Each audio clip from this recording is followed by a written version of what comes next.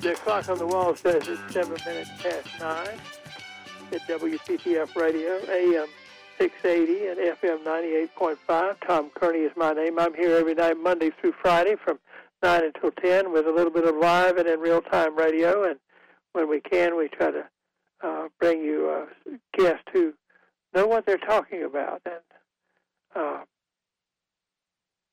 let's see, 29 years ago, almost 29 years ago, I was looking for a guest to talk about Pearl Harbor.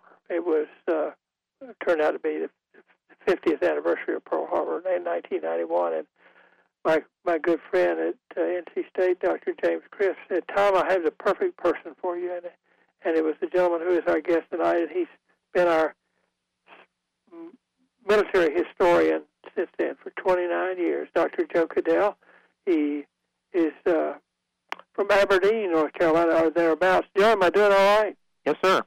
Okay, I'm just wondering who this person is that knows something. I'm waiting for you to find out who that is. Pardon me? You said there was you had people on who knew what they were talking about. I'm waiting to find out who that is. And he has a good sense of humor, but he is a graduate of the University of North Carolina. In fact, I've called him many times over the years to be on our program. We might as well have a little fun, Joe. And the only time he's ever turned me down is if Carolina's playing basketball. He absolutely refuses to have anything to do with me, but I understand that. After getting an undergraduate degree at Chapel Hill, he got a Ph.D. at Duke, and like I said, if we could just get a little bit of Wake Forest into him, he'd be all right. Well, my daddy went to Wake Forest. Pardon me? My father went to Wake Forest, and my brother went to law school at Wake Forest. So, well, maybe it's a little of what they call formula yet. Still over there, yeah. that sounds good. My father went to Wake Forest when it was still in Wake Forest. So. And did he go to medical school there? No, he went to the University of Georgia for medical. I knew. I was giving your bio to John before we came on the air because, we had a little extra time, and I was just talking you up there and so on. But Dr. Cadell is with us tonight because I'd invite him to come once a week if he could, but he's kind of busy. He teaches a lot at Chapel Hill, and you still teach at State too, don't you, Joe? Yeah, I do one class every semester at State. And just a bit about being a teacher with the current situation with the virus is something just to cope with. But this is Veterans Day, the 11th day of the 11th month, and if we wanted to extend that, we would get to the memorable part of the 11th hour, but we'll come back to that. And it is Veterans Day, and we've invited Dr. Cadell to come and talk about something that has to do, in this case, with World War I, which the armistice to World War I, not the surrender, not the peace treaty, but the armistice to stop the fighting so the peace treaty could be negotiated in the next year or so at Versailles, took place on this date in 1918. And so we're going to talk a little bit about that tonight. With your permission, Joe, we never rehearsed this. Dr. Cadell and I actually haven't talked about this, but he usually knows what enough to tell what's going on. He is, by the way, had a career in the military. He was I believe in the Air Force. Yes. And for a number of years, and then in the Air Force Reserve while you were teaching. And so he's walked the walk and he's talked the talk. Joe, I want to ask you about one thing that I've been read something about lately, and then if we could start about April of 1917 and sort of walk through the war up to the armistice. Would that be all right with you tonight? Sure. Hello? Yes, sir. Okay. John, if those pots will go any higher, it would probably help a little bit. I had a book pointed out to me written by, I think her name is Jeanette, I can't think of her last name. She's James Conant's granddaughter. And she's written a book, she wrote for the New York Times and other publications, but she's written a book about something that happened at the during World War II. I think it was in 1943. When I'm losing my contact with names these days, but it's a four-letter town on the western coast of Italy where there was a staging area for British and American military troops, and the Germans attacked a group of ships that were there one night and sort of made a mess of things, and it, to a great extent, it has been put on the back burner and hidden away, but apparently some of the American and British ships were carrying mustard gas. Yeah. Do you know about that? Yes. And but Barty, I think you think about Barty. well, what I learned about it, what I'm really asking you now is to what extent did the Germans really use mustard, and I think maybe chlorine gas, and did the other side use any? But I learned something I've always wondered about. There's nothing about mustard in mustard gas. It just smells like it. Yeah. Is what I learned from reading her book. Yeah, it's incredibly caustic. It's my father actually had a patient who passed away in the late 50s, early 1960s at the VA hospital in Durham, who to some extent was still suffering from mustard gas in his lungs. And he was in the VA hospital, and I can remember my father would drive up from Moore County to see him occasionally. And when he passed away, I remember my father commenting that to some extent you'd have to put him down on the death certificate, died of his wounds, because his respiratory system had never recovered. Right. Some of those people, but that's a horrible way to go. I mean, it's such a caustic agent. They started with chlorine. I mean, they used tear gas a couple of times, and then the Germans used chlorine on the Eastern Front, but it didn't really get attention until they used it on the Western Front. And then he went from chlorine to mustard, and they had some other agents, Vosgene and so forth. But the two main ones were chlorine and mustard, and they were nasty stuff. What had happened to these troops is when the ships were bombed, a lot of fuel was thrown into the harbor, and the gas got mixed with the fuel, Right. and the combination caused it to cling to the guys who got off the ship and were swimming. They said swim through this, and it clung to their bodies, and it ended up burning them pretty badly. Yeah. Mustard blisters were used on horses and so forth to draw fluid out of joints for a while until it was finally decided that was just too cruel to use. I mean, it's just horrible stuff. And even if you don't get it in your lungs, just like getting it on your skin, just awful. Vera Brittain, the British author who described she worked as a nurse on the Western Front. She has some rather descriptive accounts of what the poor soldiers were like, what these wounds were like when they came in with mustard gas. So wounds and chlorine too. Chlorine is suffocation. It was. When we talk about the use of chemical weapons in World War II, when you got the trenches, when you got the stalemate in 1914, when the initial German plan to win the war quickly failed. And everybody ended up going to ground, in effect, because the weapons were so lethal. No one, bolt-action rifles, machine guns, high-explosive artillery. If you were above ground, you didn't last very long. And so literally in the late summer of 1914, anybody who was above ground died. And so these trench systems were created. And then how do you get around them? And they tried everything. They tried digging under each other. They did the tunneling, and they tried eventually, tanks, armored vehicles. They tried going around, the Dardanelles, the plan to, land along the Dardanelles on the Gallipoli Peninsula. They tried a little bit of everything, massive artillery, and one of them was poison. I mean, gas. This was why they came up with this, because nobody could find any way to break through these trenches, and so gas was one way. They tried it. With canisters, you literally go out and open the valve and let the gas leak out, and wait till the wind's blowing in the right direction. But that was problematic because Murphy's Law, the wind will change on you. And then they start putting it in shells, so that you could fire it, into the enemy lines or behind the enemy lines. And so they tried a little bit of everything in the First War. And it was so bad that nobody used it. They had it, as you pointed out. The fact that the German bombs hit the American transports off the Italian coast, and it turned out it was mustard gas on board. We had it. But even the Germans, you think, that there wasn't much the Third Reich would do, but they didn't use it either. because it was a turn effect. It had been so bad in World War I. Hitler was badly burned, by gas late in the war, and was actually blind when the armistice was signed.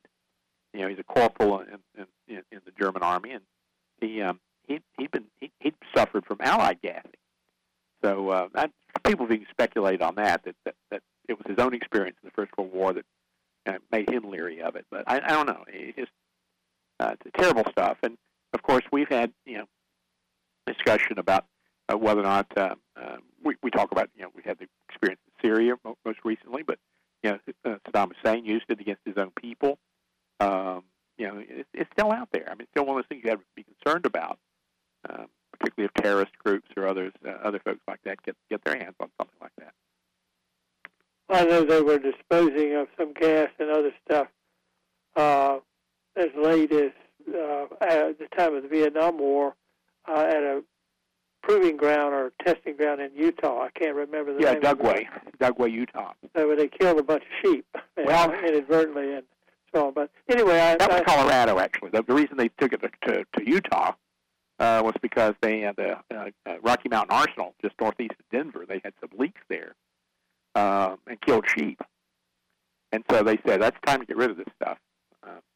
Well, apparently the Americans had it, according to the lady who wrote this book, and an American doctor was sent over there by Ike to figure out what had happened to these guys, and he was given to telling the truth and writing up the report, and Churchill was trying to have him court-martialed and actually had him transferred out, but Eisenhower allowed the report to be written and not destroyed. It just was kept on the back shelf until relatively recently.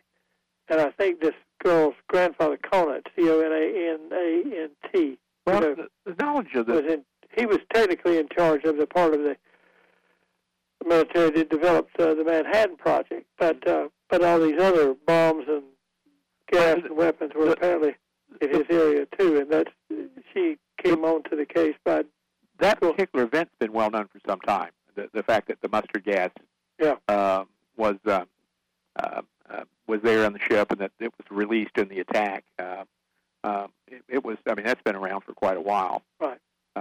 But it's just, and people were sensitive about it. That and of course there was biological weapons. Anthrax and so forth were worked. The British worked on that. We worked on that. And in the late 20th century, isn't that weird to talk about the late 20th century? It's in the past, but in the late 20th century, there was a lot of there were a number of attempts to control both biological and chemical weapons. Nixon in '72 was one of actually pushed us into the chemical weapons agreements, and so it's been interesting to see how nations have been for a long time were very reluctant to limit their options, even though they didn't seem to want to use them. Everybody was kind of leery about losing their options. Of course, with biological weapons, this is getting us past World War I, but with biological weapons, everybody said, well, we have to keep them so we can work on antidotes, so that we know how to deal with them. That we don't want to ban them because if we don't know how to make them, we won't know how to treat them. And so it's been tough trying to get away from that. Interesting. Well, that was a question I had saved up for you when I was reading through this book. I was thinking I'm going to have to ask Dr. Cadell. Well, I haven't seen the book, and so there might be more to it that I don't know about. But the fact that that was a whole cloud of mustard gas was released when that attack took place, and it also it affected local Italian civilians. Well, I had heard about this bombing of these, because it was kind of unexpected, the bombing taking place before, but I had never heard the part about the mustard gas and so on. Let's take a break now, and do you mind taking a walk through the year and a half that the United States was involved in the war? Sure. Maybe hit some of the high spots and take us up to the 11th hour of the 11th month of 1918 and so on. Let that be our commemoration of Veterans Day. Yes, sir. Dr. Joe Cadell is our guest tonight. He is a military historian, and he's an historian, and he knows a lot about the military because he's taught all kinds of history, and he is our guest tonight. We're going to pause for a moment, and then we'll be back and face the fact that while the World War I began in 1914, the guns started firing in August, hence the guns of August. The Americans did not enter the war until, I think the declaration was like the first week of April of 1917. So U.S. was technically in the war for about a year and a half, and there probably weren't troops on European soil for much more than a year of that time ready to fight. But that's the burden of demonstrating that is Dr. Caddell's, and he'll be back to do that right after this. Commemorating Veterans Day, or what used to be called Armistice Day, because it was the date on which the armistice was signed that concluded the fighting in World War I. And Dr. Caddell, we've asked you to maybe take a quick look at the American involvement in the war in just that part, because sometimes Americans don't realize that while the war went on for a little over 4 years, that the American troops were active in it only for about a year or to a year and a half. Okay, are we all right with that? Yeah. Okay. It's always kind of fascinating because we're all guilty of presentism. Our old friend, you and I mutual, my friend Joe Hobbs, who used to always say that's one of the most important things about studying history, is to remember it didn't look the way that it does now when it was happening. And when the war broke out in 1914, Americans didn't think we were going to get involved. That would have struck them as preposterous. This had nothing to do with us. European wars came in. Just the idea of getting involved in the European war in Europe, that just wasn't something that we had any reason to get involved in. And so, matter of fact, when we watched it, we kind of went, this was really a silly war. We watched how it unfolded, and it really struck people as one more silly European war. As the war went on, I mean, we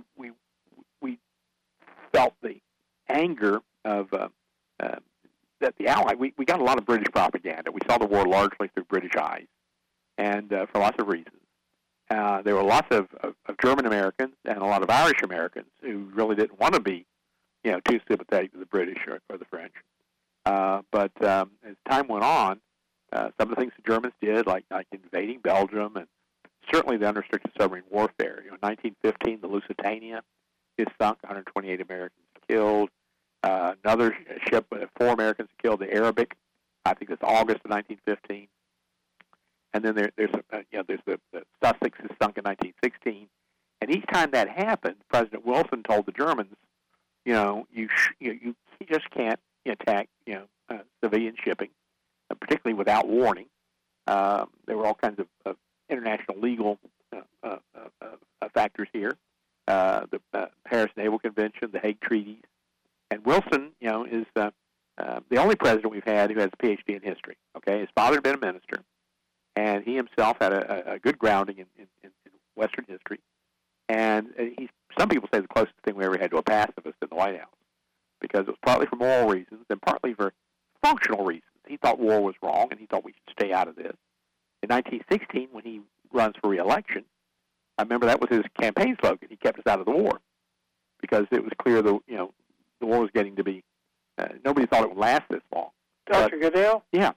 Before you declare war here, because we went a little long during the first section, this second section is going to be a little short, and we need to stop right here. Hold that thought. Wilson's going to do what he has to do. Okay. Coming up here in a couple of moments after we've put a check on the news. Is Sure that thing. okay? Absolutely. Okay, Dr. Joe Caddell is our guest. It's 9:30 at WPTF. 9:34 WPTF. Tom Kearney here, the Tom Kearney Show for Wednesday night, November the 11th in the year 2020. It's at this point that we usually do a little promoting if we're going to do it, and that means that we tell you that tomorrow night, Austin Maddox, Maddox Coins and Stamps, will be our guest, and we'll talk about, to use the fancy words, philately and numismatics, that is coins and stamps. Friday night is going to be Friday night trivia night, and on Monday night, Barry Porter of the American Red Cross will be here and talk about the many things that they're involved in and all the different kinds of problems that have been created by multiple hurricanes, the virus, disease, and other things. So Barry will be here on Monday night. But tonight, we're commemorating Veterans Day with an appearance on our program of one of our favorite historians, Dr. Joe Cadell. And he is at the point of, I think in early April of 1917, a little over 100 years ago, of doing something that he probably really didn't want to do, as I understand it, but he's having his hand forced. Yep. Dr. Cadell, I wanted to show off and tell you that I remember there was something called the Zimmerman Telegram in there somewhere. Yep. And I believe, but anyway, Woodrow Wilson, President of the United States, is going to have to ask for a declaration of war. Yeah, push actually came to shove. I'm always backing up. You notice that's always kind of that's what we do. Historians are sneaky like that. The real crux came in late 16 because the British and the French were running out of resources, and they start borrowing money. We've been providing cash on the barrelhead. We said we'd sell to anybody, but really we've been selling most of the raw materials and so forth to the British, the French, especially the British. And then the British start to run out of their liquid capital. They start running out of their gold reserves are down. They start borrowing from people like J.P. Morgan and others at tremendous interest rates. And so our neutrality starts to waver a bit, and that we now are economically closer to the Allies in many ways. And then the Germans, what really pushed them over and what forces them into things like the Zimmerman Telegram, that in late in 16 they realized that the British blockade was slowly strangling them. It was slow but sure, and they had enough continental resources that they were going to last a bit longer. But their own economic analysts said that in a year to 18 months, the German economy would no longer be able to maintain wartime production, and so that's bad news. The German Navy says, but if you turn our submarines loose, stop worrying about the Americans and anybody else, just let our submarines go to unrestricted submarine warfare. We think we can knock the British out, an island nation, not self-sufficient raw materials. We think we can knock them out in 6 months. And then at that point, the Foreign Office says, but if you do that, the Americans will enter the war. Whereupon the German Army says, we've done a study on this. The American Army is under 200,000 men. They're 18th in the world. We're not a major military power. It'll take the Americans at least a year to get an army into France, anything approaching, an organized army. And so, based on those numbers, they decided the best option, the only option they had, really, was to go to unrestricted submarine warfare. They announced that in January 1917. It begins on the 1st of February 1917. Just a few days after that, the Germans sent a telegram, the Zimmerman Telegram that you just mentioned, from Germany to the German ambassador in Washington to relay it on to the German ambassador in Mexico City, trying to get Mexico to enter the war against the United States if we went to war with Germany. If the United States went to war with Germany, they wanted Mexico, and then they were also making overtures to Japan to change sides. Japan was an ally in the war, not an ally of Germany. They were an ally of the British, the French, the Russians. And so, they said, we'll get Japan, but we really want Mexico. The Germans really wanted Mexico to declare war on the United States. And in return, they would get Texas, Arizona, New Mexico back. And this really set the Mexicans up because the Mexicans didn't fall for this. The Mexicans went, there's no way. I mean, the Americans will turn on us. And yet the British intelligence, Room 40 at the Admiralty, the British cryptoanalysts, these are the forerunners of Bletchley Park. If people know about the Enigma codes in World War II, the British had a pretty good history of breaking ciphers. And they broke this message, and they showed it to us. And the American ambassador in London is a North Carolina boy, Walter Hines Page. Matter of fact, from my hometown, I knew I think his grandson was Bobby Page. I hope Mr. Page is still with us. Last I heard, he was in his 90s, still practicing law down there. But in any case, Walter Hines Page, our ambassador, he liked the British. He's very much an Anglophile, but he also knew the British were above, a little deception. So this looked like something, the British might be pulling on us. But we had other ways, and won't go into all of that. Barbara Tuchman has written a really good work on this, on the Zimmerman Telegram, if you really want to delve into it. It's a good story. It's a good read. But Tuchman, Tuchman, wrote the book Guns of August, but she also wrote this book, The Zimmerman Telegram. And so we were able to ascertain that this really was the real deal, that the German Foreign Secretary Zimmermann really had sent this. And that combined with the fact that the Germans were now sinking merchant ships, including neutral ships. In March, they sank 4 U.S. vessels. Before this, the Lusitania was a British ship that had Americans on board. They had not been sinking American ships. Now, in March of 1917, in addition to British and French ships, they sank a few American ships. And that plus the Zimmermann telegram, Wilson releases information about the Zimmermann telegram to the public. And as you point out, on the 2nd of April, he asked Congress for a declaration of war. They give it to him on the 6th. I think it was the Senate approved it on the 4th and the House on the 6th, whatever. And so we're at war. Now we got to go from 200,000 men in the Army to, at one point, we said we'd have almost 5 million. 4.8 million at one point. We end up having over 2 million men in France. But like you said, it took a while. We got staff people over there in May. In July, the famous Colonel Stanton at the grave of Lafayette gives the famous Lafayette We Are Here speech. And Pershing got there, and he's trying to build up an army. And he runs into, our mobilization is not particularly effective in World War I. We didn't have enough uniforms. People may have seen pictures of the soldiers drilling with the wooden guns, the broom handles, and so forth. Troops are drilling in their civilian clothes because we didn't have enough uniforms. When you have an army of over 200,000 men, and you're trying to build it up to over into the millions, you've got a lot of catching up to do. We had a really good rifle, the Springfield 1903, the Model 1903, really good rifle, but we didn't have many of them. And so mobilization was a mess. We didn't know, there was nobody in the government who really knew much about economic mobilization, about industrial requirements. We didn't know how much steel went into a Springfield rifle. And even when we figured out how much steel, we didn't know how much coal or iron ore you needed to make that much steel. And the railroads were a mess, so we nationalized the railroads, and that made an even bigger mess. We do a really good job in World War II. American mobilization in World War II is so impressive. So impressive. And people say one reason we did such a good job in World War II is we learned how not to do it in World War I. But it takes us a year. The Germans were dead on. We put our first troops into trenches, I believe it was in October of 1917, down into the Swiss border in kind of a quiet sector. I think I mentioned that. I think our first casualties were in early November. We got some of the American soldiers were killed in a German attack.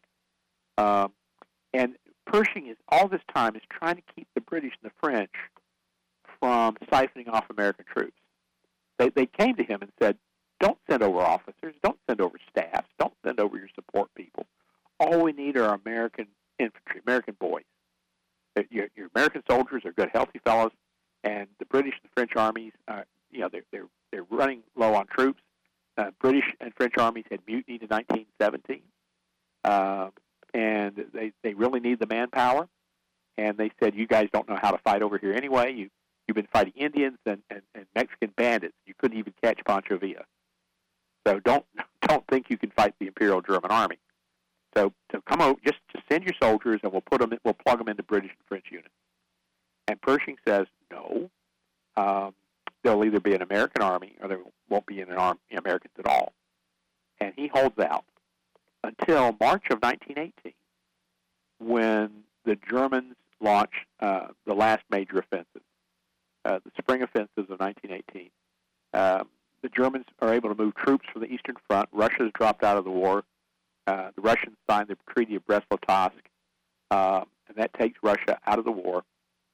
And the Germans shift, 1.5 million men or more from the Eastern Front to the Western Front, and they strike in the halfway through, last half of March, 1918. And the French need troops so badly. The British need troops. Pershing sees what's happening, realizes this is an emergency, and that's when he allows American troops to be sent off to help the British and the French. And so you have things like the Marines go, and a lot of people have heard of Belleau Wood. The Marines go into Belleau Wood, and basically it's a stopgap measure. And so American troops help the British, they help the French.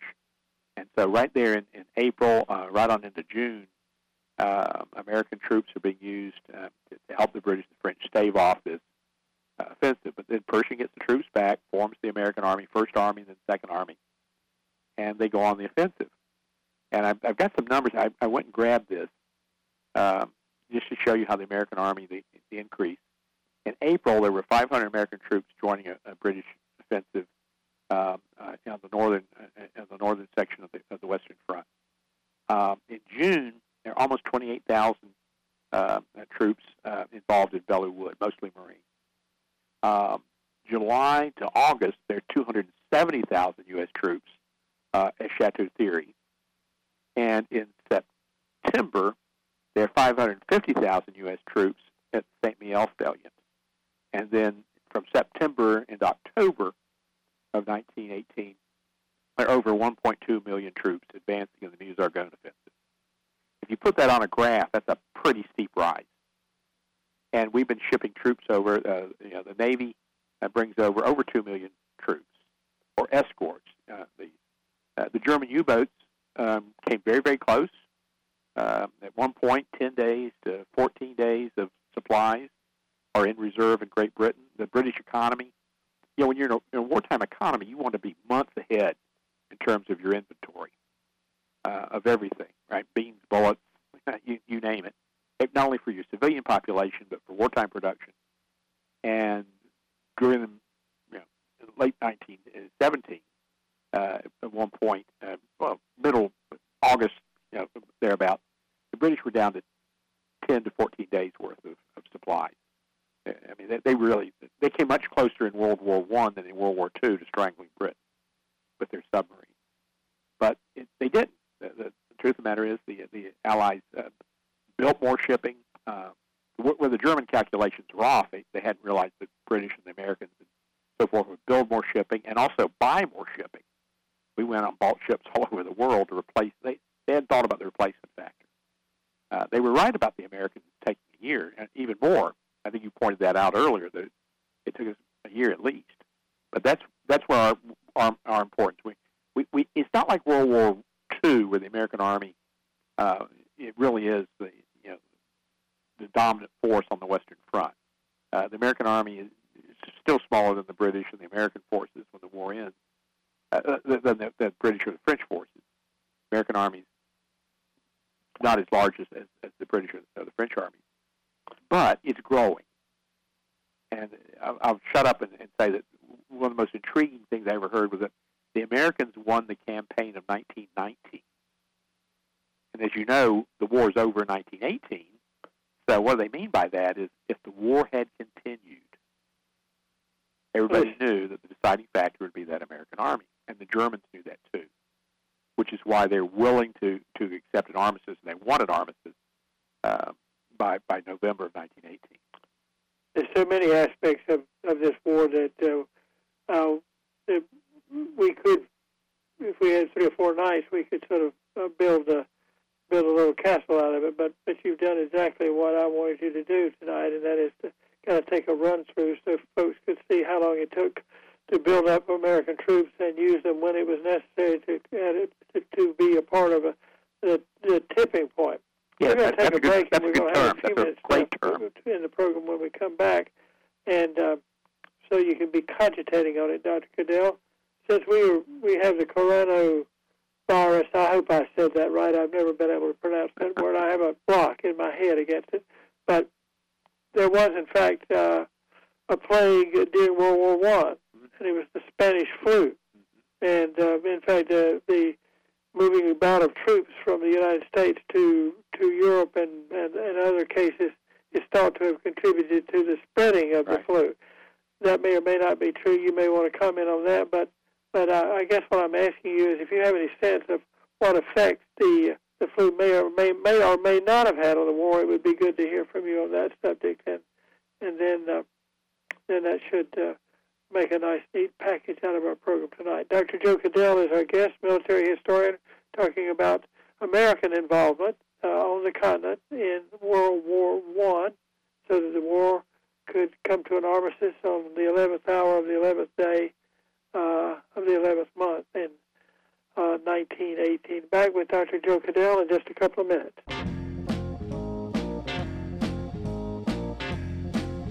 For Wednesday night, November the 11th, 2020, we're talking by way of commemoration about the end of World War I. And a day that used to be called Armistice Day and is now called Veterans Day in the United States, but is celebrated pretty much around the world because World War I was a world war. And our authority on it and talking to us about American involvement is Dr. Joe Cadell.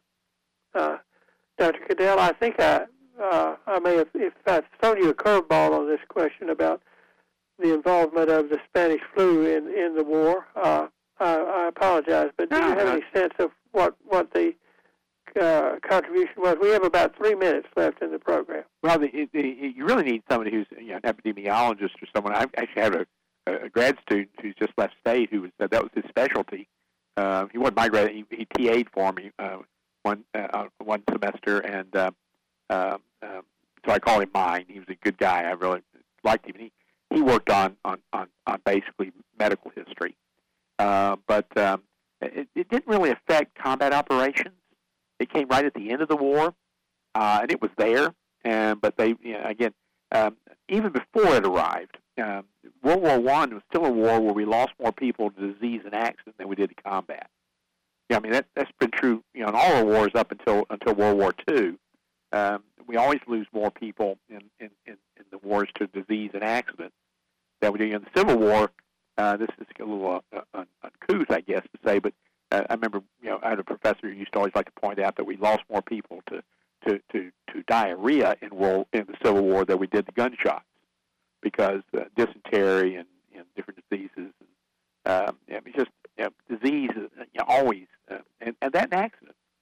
But when the Spanish flu or the influenza of 1918, 1919 came in. It was devastating and killed more people in about a year and a half than the World War killed by far, and just everywhere. I mean, it was and there was a big debate at the time about which way it was going. Did American troops bring it to Europe, or did they bring it back home from Europe?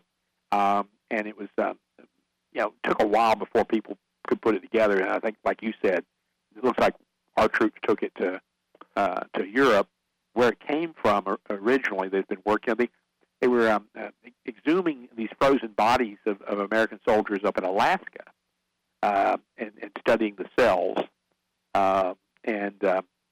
These doughboys that had been stationed in Alaska who died of the flu, and because they were frozen up there ever since 1919, the scientists were looking at some of the cells, and they got a better handle on the background of the flu and where it was coming from. But again, the comparisons constantly are being made with the coronavirus.